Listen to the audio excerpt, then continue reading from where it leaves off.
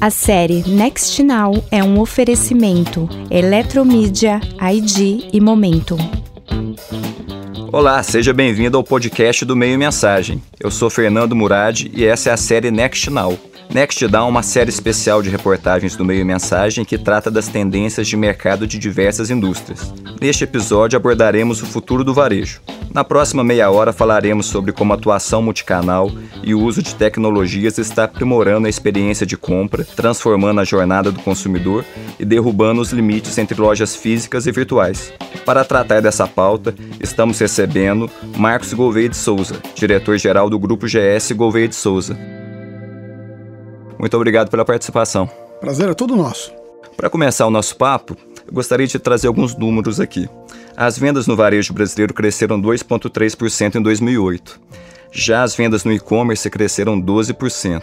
E se a gente pensa no mobile commerce, esse avanço foi de 41%. Com isso, o comércio eletrônico já respondeu por 7% do varejo nacional. Em 2013, esse percentual foi de 4%. Qual é o estágio de evolução do varejo brasileiro em termos de multicanalidade?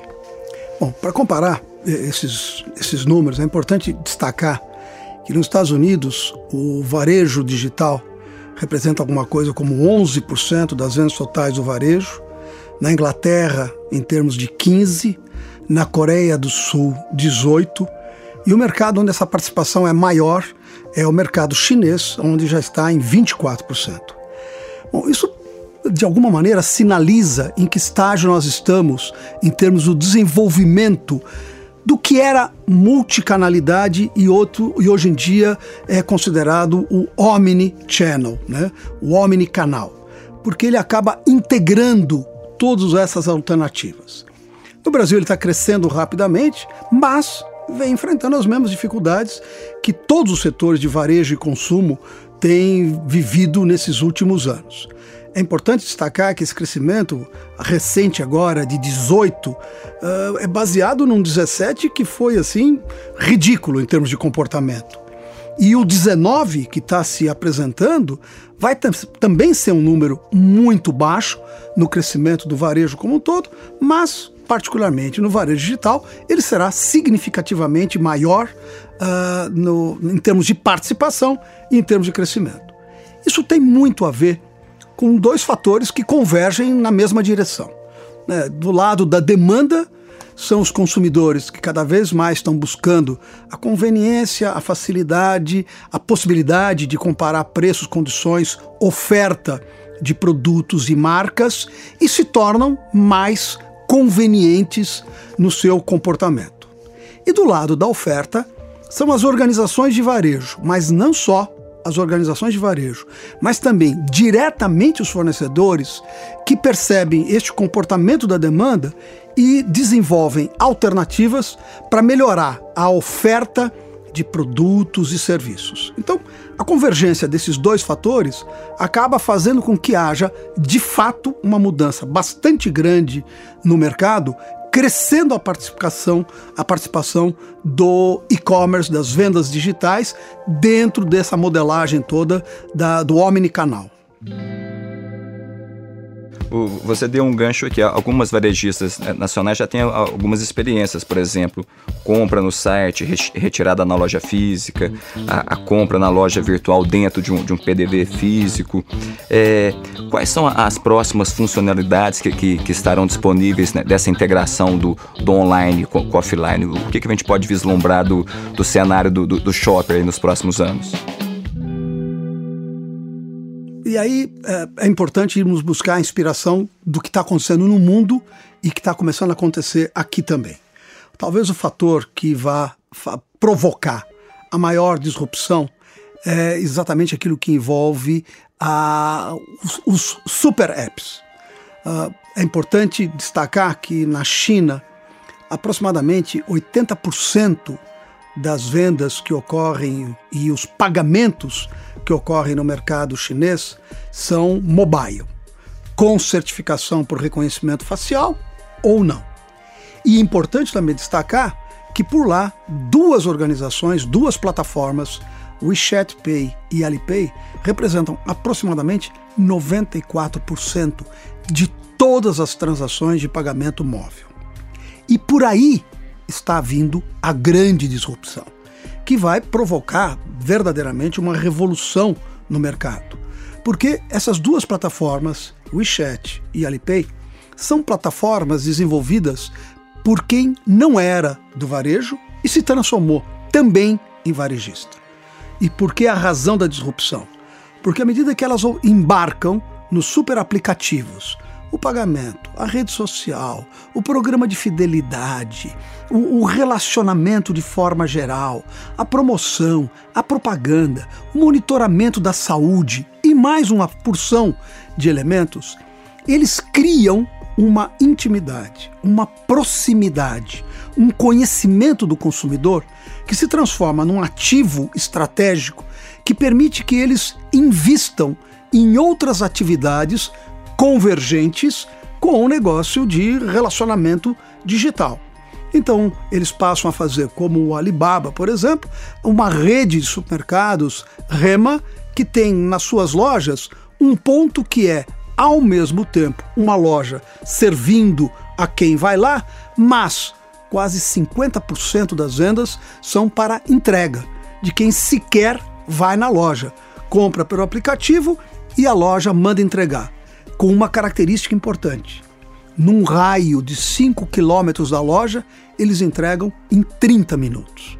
Ou seja, música para o consumidor hiperconveniente, que é aquele que está emergindo nesse processo de transformação total do mercado.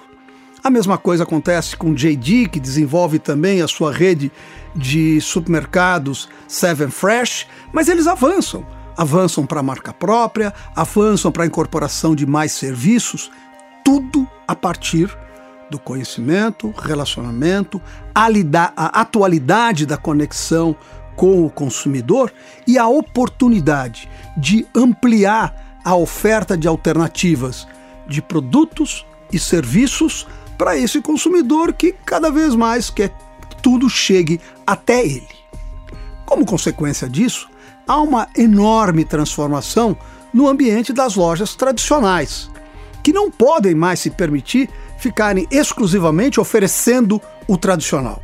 E, portanto, tem que incorporar. A palavra-chave é experiência, mas uma experiência expandida, porque muito mais coisa se incorpora na experiência. A loja se transforma num ponto de relacionamento, num ponto de serviços, num ponto de educação, num ponto de cultura, para poder resgatar o seu papel como atratividade para o consumidor. E esses dois elementos são aqueles que estão, de fato, transformando todo o cenário de varejo do mundo. Com uma terceira variável muito importante. À medida que uma sociedade amadurece, e nós falamos de uma sociedade, uma região, um país, um bairro, há uma migração absolutamente clara do consumo de produtos para o consumo de soluções, que é a combinação de produto com serviço. Eu acho que o que exemplifica muito bem essa transformação é o que acontece no setor de alimentação. No Brasil, de 10 anos atrás, aproximadamente, nós tínhamos 23% de tudo que se gastava com alimento no Brasil sendo consumido como alimentação preparada fora do lar. Os restaurantes, os fast foods e todas as alternativas possíveis de alimentos comprados, preparados fora do lar. Esse número, na realidade atual do Brasil, já está num patamar de 34%. Em algumas capitais do sudeste do país, esse número já está se aproximando de 38%. Como referência, no mercado norte-americano, esse número já está na faixa de 49%. E se nós olharmos economias mais maduras, seja na questão de alimentação, seja em outros aspectos, esta migração, por exemplo, nos alimentos, da compra do alimento para ser preparado em casa, para a compra do alimento pronto, que é adequado e faz todo sentido para esse consumidor que tem tudo, cada vez mais, exceto tempo, essa mudança está acontecendo já. E isso significa que nós vamos ter no próprio varejo essa transformação também. aonde a sua oferta vai ter que migrar do vender produto para vender solução, integrando serviços e produtos. Talvez um bom exemplo disso é o fato de que hoje, se você tiver que pintar a sua casa e for pensar o que te espera nos próximos meses, de negociar com o pintor, de comprar a tinta, de escolher o padrão, de conviver com um projeto que ia demorar 2 meses e dura 6 meses, isto é um inferno, porque você está comprando produto de um lado, serviço do outro. O sonho de consumo, e cada vez mais vai se realizar, é você poder comprar a tua casa pintada com a garantia de um fornecedor que dá a tinta, que dá o serviço, que dá a garantia, que dá seguro para os problemas que possam acontecer. O quão distante está isso da gente? Pouco, muito pouco. A Sherwin-Williams, nos Estados Unidos, tem hoje mais de 5.000 lojas onde na sua oferta não é a tinta que ele está vendendo. Ele está vendendo o serviço de pintura executado onde quer que você precise. E isso exemplifica aquele comentário anterior da indústria chegando para prestar o serviço, entregar uma solução para o consumidor final, ao mesmo tempo que organizações de varejo percebem que esta é a demanda emergente e passam a combinar o serviço com o produto para entregar a solução, como acontece no mundo do food service. Interessante. E falando na jornada de compra do consumidor, qual que é o potencial das tecnologias imersivas nesse processo de auxiliar na escolha, de facilitar a compra? Quais os exemplos de aplicação você pode citar para a gente? Bom, o céu é o limite nesse aspecto, né? Vamos pegar um elemento que é algo que aqui mesmo no Brasil nós já desenvolvemos algumas experiências, que é poder combinar, por exemplo, a realidade virtual com o e-commerce, gerando o VR Commerce. Qual é o grande problema do e-commerce hoje em dia e por que, eventualmente, até ele não cresce ainda mais? Porque a operação do e-commerce, ela é uma operação, sob o ponto de vista de rentabilidade para o varejista, aquela que tem a maior pressão competitiva. Por quê? Porque coloca-se na mão do consumidor toda a conveniência do mundo e o tempo para decidir qual é a melhor combinação de produto, marca, local de compra, condições de pagamento, garantia, serviços inclusos, entrega, essas coisas todas. E ele tem, então, na mão, a oportunidade de olhar a oferta de cada um, comparar benefícios e tomar a melhor decisão baseada na relação custo-benefício. Para o consumidor isso é maravilhoso. Para quem faz a venda, usualmente esta venda é uma venda com baixíssima rentabilidade. Exatamente porque o consumidor vai tomar a decisão mais racional possível com menor componente emotiva. A possibilidade de incorporar a realidade virtual combinada com o e-commerce cria um outro cenário, aonde você vai decidir, por exemplo, a tua viagem, não comparando o que está escrito de destino, foto, preço e condições, mas daqui a pouquinho você pode fazer uma imersão na visualização daquele outro espaço, daquela outra região, aquele hotel, aquele destino, e você vai ser envolvido no processo, incorporando, ou talvez reincorporando, a componente emoção no processo de decisão, que sem o quê? Ficaria todo ele só pautado na razão. Isso é, então, a perspectiva que está se desenvolvendo agora para fazer com que nós tenhamos, na própria venda através do e-commerce, um pouco mais de agregação de emoção. Logicamente, essa é uma das alternativas.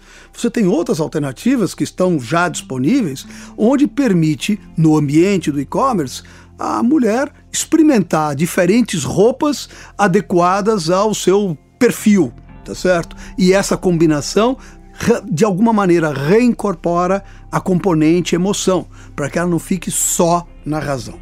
Mas o fato é que, como essa componente toda ligada à emoção ainda é muito limitado em termos de alternativas, hoje o processo é eminentemente irracional. E ao ser eminentemente racional, ele, como consequência, é um processo de rentabilidade menor para quem opera. É sabido e reconhecido que muitas das principais empresas do setor de e-commerce no mundo têm eventualmente resultados negativos ou muito baixos na operação pura do e-commerce. Razão pela qual quem pode, quem tem base de clientes, quem tem relacionamento, quem tem frequência de visita, Magazine Luiza, Americanas, Pão de Açúcar, Carrefour e muitos outros mais, desenvolvem a área do marketplace, aonde a operação para o varejista migra de revender produtos para ser remunerado pelo serviço de dar acesso aos clientes aos produtos de outro fornecedor, até mesmo o próprio fornecedor final desse produto. Então, isto é parte dessa transformação enorme de cenário que nós estamos vivenciando e que traz como consequência um processo absolutamente conhecido. Vai aumentar cada vez mais a competitividade, vai aumentar a globalização de mercados, vai aumentar a busca pela customização de produtos para os clientes e vai exponenciar aquilo que nós chamamos do processo de polarização. O que é a polarização?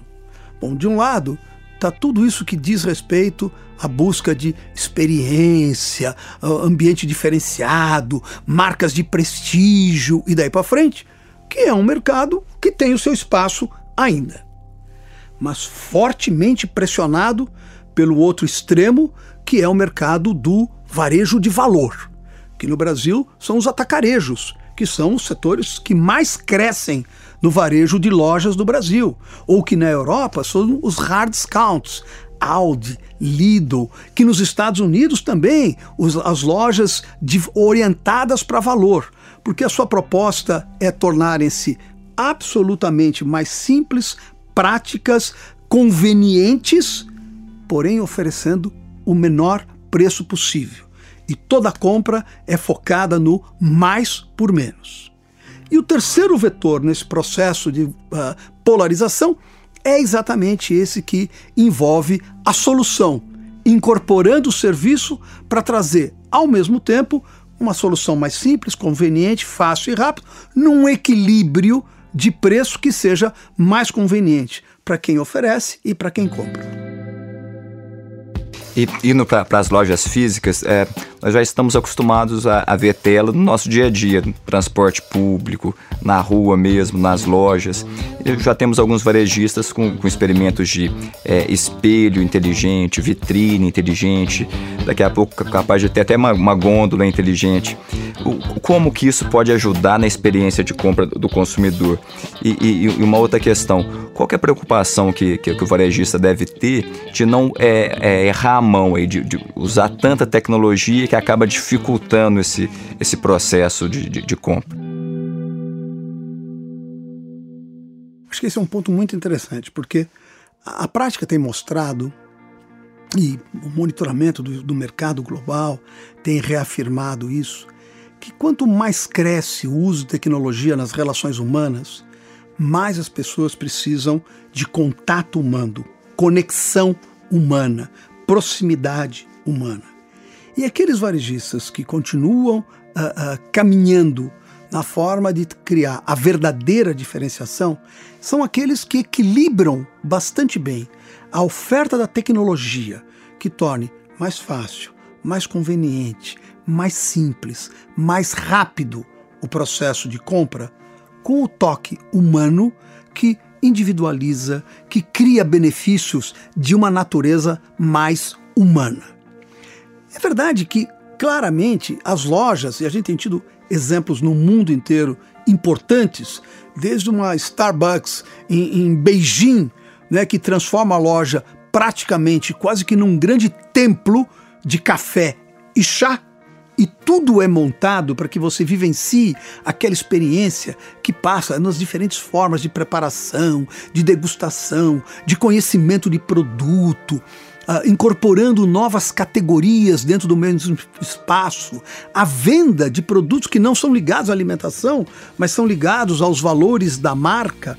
Mas tudo tudo aquilo é um grande teatro para sustentar os valores da marca, com outros caminhos. Por exemplo, de lojas como Corso Como, em Nova York, que é uma loja de, ao mesmo tempo, tudo junto e misturado, arte, moda, cultura, restaurantes, ou, por exemplo, food service, tudo mesclado no mesmo espaço, ou como a Restoration Hardware, que também, em tese, era uma loja de decoração, mas onde você tem 2 andares com food service, se transformando num espaço onde você vai vivenciar experiências e até comprar, tá certo? Então, essa transformação do ambiente da loja tem muito a ver com a reinvenção, uma palavra que virou clássica nesse processo, dos pontos de venda.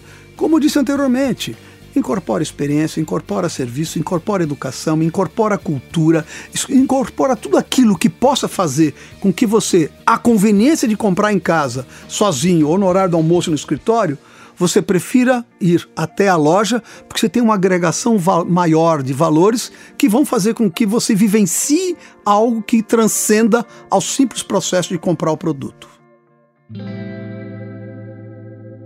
Um outro ponto que eu acredito que seja uma grande oportunidade, mas também um desafio, é que com essa digitalização do varejo, digamos assim, os consumidores acabam fornecendo muitos dados ou gerando informações para os varejistas que podem, assim, gerar oportunidades. Quais são os grandes riscos aí nessa situação? Vamos entrar agora, ano que vem, entra em vigor a nova regulamentação aqui no Brasil. Como que fica essa questão? É um ponto de atenção realmente que os varejistas devem ter?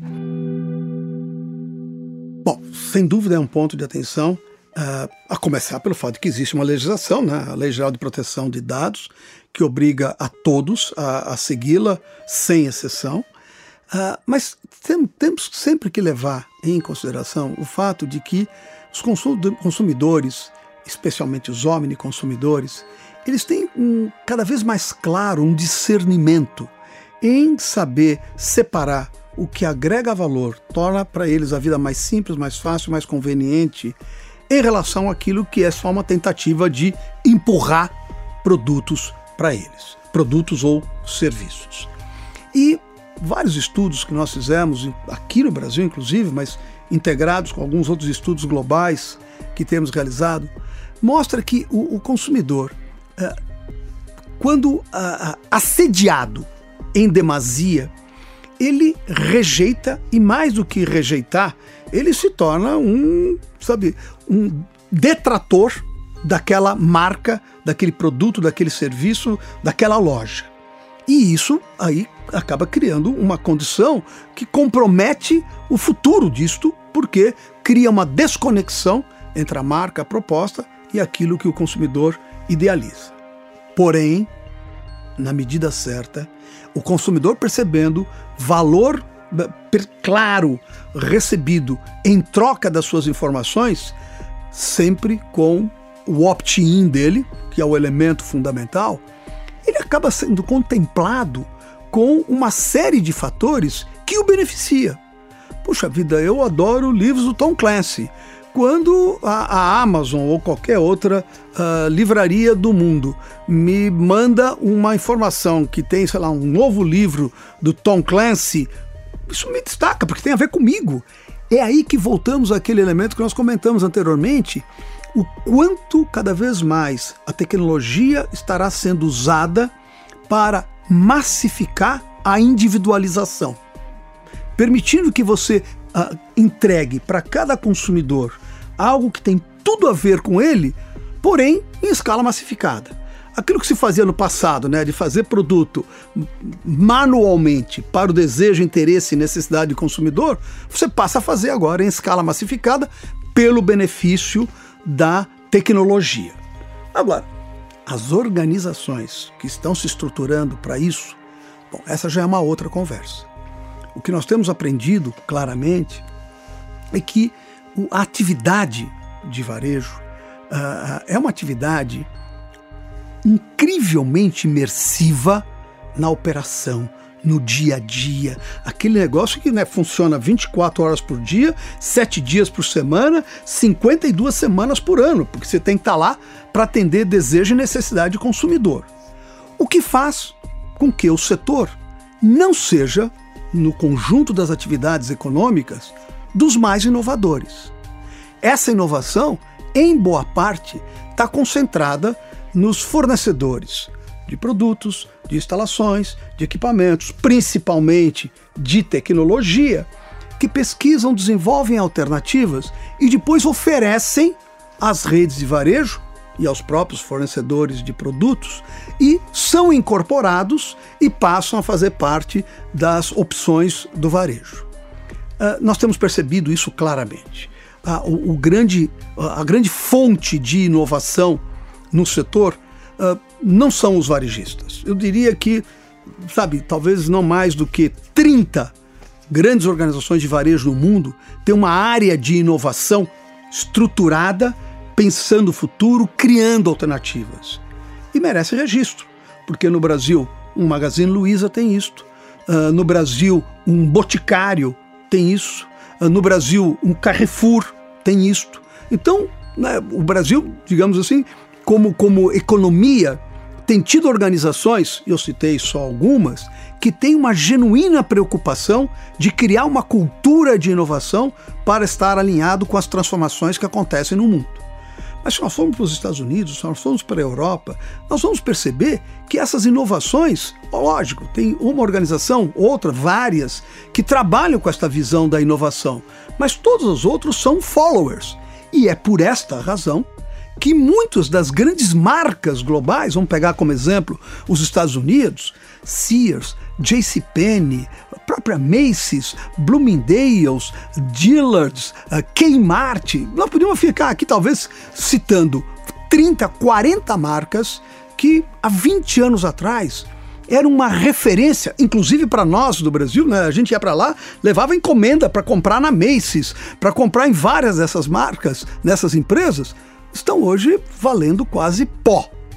Em contrapartida, só como referência, em termos de valuation de mercado, enquanto um Walmart, que é o maior varejista global, milhões de funcionários no mundo, tem um valuation, eu não sei a posição exatamente de hoje, mas como referência, 290 bilhões de dólares, um Alibaba ou uma Tencent, que representam este outro varejo, o varejo é parte da atividade deles como ecossistema de negócios, são empresas que estão com 460, 480 bilhões de dólares de valuation, tá certo? E é por isso que a gente repete muitas vezes o que, né, se discute no Vale do Silício como futuro, está acontecendo lá na China. E aquilo que nós íamos anteriormente buscar como referência no mercado norte-americano, nós temos hoje na China, que já é maior em termos de valor de negócio do que o varejo norte-americano. Então, é preciso, há um redesenho da geografia do consumo e, consequentemente, da geografia da inovação no consumo no mundo. Marcos, a gente está chegando ao final do podcast e aproveitando esse gancho, diz a sabedoria popular que o freguês tem sempre razão. No futuro do varejo, como é que fica esse ditado? Olha, o freguês que eu monitoro, que eu conheço, que eu antecipo desejos, continuará tendo sempre razão.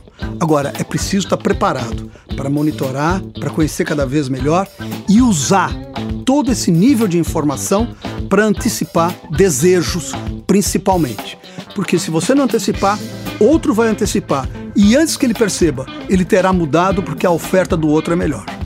Acabamos de conversar com Marcos Gouveia de Souza, diretor-geral do Grupo GS Gouveia de Souza. Muito obrigado pela participação e até o próximo episódio da série Next Now.